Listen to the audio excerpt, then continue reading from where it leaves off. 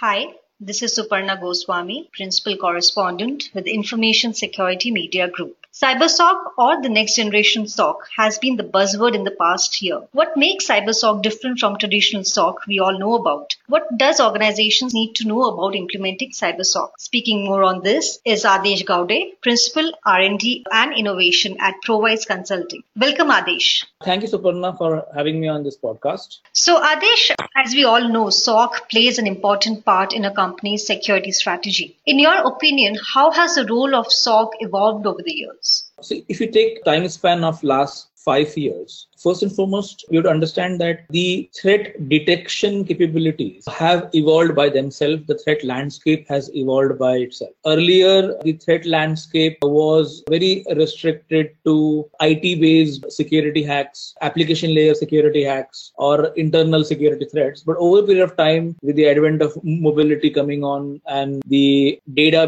becoming so important, IoT-based systems, so the threat landscape has really expanded. And that has put a demand on the SOC for the ability to detect such threats. So SOC as an industry or SOC as a technology also has evolved. So 5 years ago, SOC was primarily a signature-based, rule-based. So if you write a rule, it will report against that rule. For example, if you say, I want to know all those people who have logged on using the VPN, but are also physically logged on in the headquarters. So that's an exception, that you cannot be physically present in the headquarters at the same time remotely logged on. So this is a rule defined, right? However, over a period of time, what has happened is it is nearly impossible to write a rule or try and predict an attack. So the known attack surfaces have actually shrunk, and there is a huge vacuum created for unknown attack surfaces. So the unknown attacks is what basically we need to look for and have the ability to detect unknown attacks. So the whole SOC technology is shifting from signature and log-based rule sets to ability to detect unknown attacks, which is anomaly-based detection. So that's a major shift that has happened in the SOC technology. So AI, machine learning, user behavior analysis, data analytics, all these technologies are coming into the security operations center,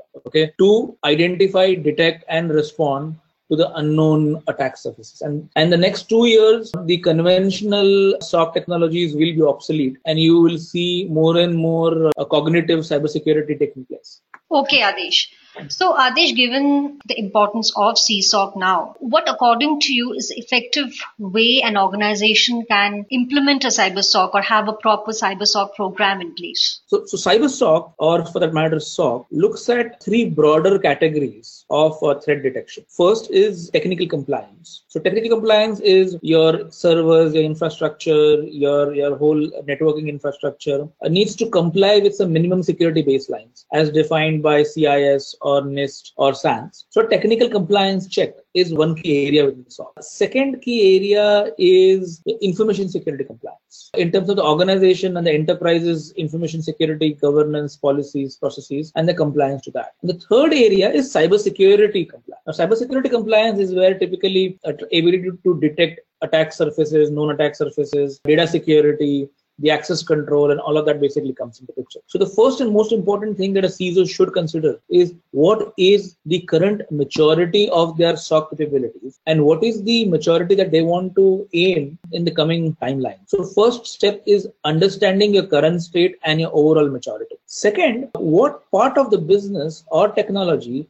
we are trying to detect threats and respond threats for. So that's what we call as threat modeling. So threat modeling is a very key exercise that a CISO would need to consider, because let's say, for example, if it's a bank, the threat landscape is different. Within bank, if you take, for example, treasury, within treasury, if you take, for example, front office, the front office threat landscape or threat model or threat lists is different than the internet banking retail operation. So for a CISO, depending upon the industry that he or she is in, they need to understand the threat modeling landscape, and they got to define this threat modeling landscape. That what are the threats that are prevalent to that given industry or that given organization or that given geography. So that's step number 2. So once I have understood my current maturity and the roadmap and then the threat landscape, then you start putting in your implementation in place. That is the SOC going to run 24/7? Is it going to cover multiple geographies? And if the geographies are being covered, what are the relevant compliance that I need to basically take care of from a technical compliance point of view, information security compliance point of view? So you got to basically define your scope and coverage of the SOC. And then the fourth step is looking at the technology. There are various technologies available in CSOC, and these all have to be well orchestrated. So defining and documenting and having a very clear-cut technology approach, like am I only going to do SOC monitoring? Are we going to do forensics in that? Are we going to look at endpoint security? So what are the SOC services that basically we will be providing from the SOC, basis which the technology stack has to be very clearly defined. Then the fourth element is the operating model. The operating model of the SOC. How is the escalation going to happen? Are we going to report these to IT team separately or security ops team separately? So the entire operating model of the SOC has to be very clearly defined and decided. And the fifth and the last and the most important step is performance metrics. How effective each role is, how effective each technology is, how effective each process is, what is the key outcomes coming out of the SOC, how are we going to meet our SLAs. So these are 5 areas that any CISO need to look at it. And I'll just quickly summarize it for you. First being the overall maturity. Second being the threat modeling and threat landscape that they have to decide. Third is the technology landscape. Fourth is the operating model. And fifth is the performance metrics. Okay, Adesh. So given the different steps of implementation of CSOC, how long is the rollout process typically? What are the different phases of a rollout process of a SOC, of a CyberSOC? Yeah, see, it really depends, but typically there are various capabilities of a CSOC. So let's start with the basics. So first capability is logging or rule-based logging capability.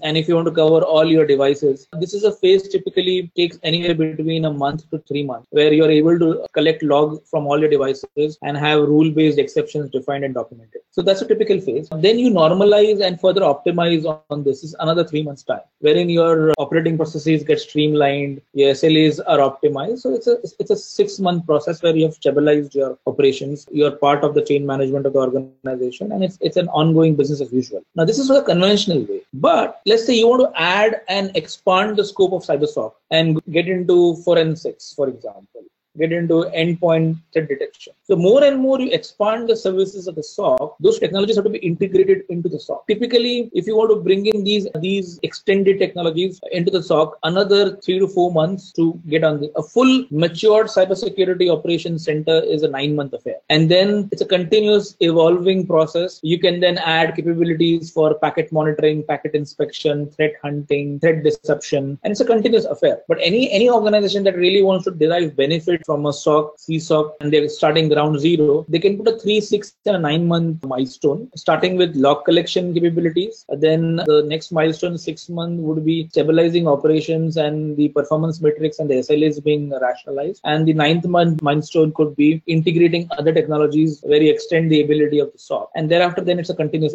evolution and maturity, depending on the roadmap. So Adesh, something I just came across. So given the capability of CyberSOC, do you think, given the today's threat landscape, SOC is still prevalent when people are moving towards CyberSOC? Not really. Actually, the word SOC is very interchangeably used. So the security operations. Today, in matured organizations, they have a SecOps as a department. So SecOps takes care of device management, configuration, and all the operations part of it. Then they have the monitoring function, which is what right now we're calling cybersecurity operation, right? So today, with more and more organizations going this journey, CSOC has a split. The SecOps part of it is separate, and the threat monitoring part of it and the threat detection part of it is separate. So SOC is really you will not find the word SOC used very often going forward. It would be SecOps or it would be CSOC. Okay. So realistically speaking, so what kind of attacks are there that don't get detected by a SOC? Very good question, Suparna. First and foremost, I want to highlight this fact that one can't get 100% assurance that every single attack or a potential attack will get detected by a CSOC. It's next to impossible. So one should not rely 100% on SOC ops or SOC operations to detect every attack. One needs to have alternative technologies and controls in place. And I'll give you an example. One customer that we're working for, a very high-profile customer, while we had the SOC in place, we also had parallelly packet interception capabilities in place. There was an instance when a firewall was bypassed and the firewall did not log it, the attack. The firewall did not pop up in the SOC. However, the attack was happening in real time. So we were actually also parallelly intercepting packets in the real time. So our packet intercepting technology that we were using actually highlighted that there is an attack that is right now happening. happening, and then we are able to respond to it. So one should not solely rely on the SOC's ability to detect. One needs to have alternative mechanisms as well. Sure. So can we say that probably SOCs of today are more effective against targeted attacks? Yes, you can say that. So for the known and the targeted attacks, yes. For the known signatures, yes. But the SOC technology is evolving, and then you would see in the next 12 to 18 months with the advent of machine learning and AI,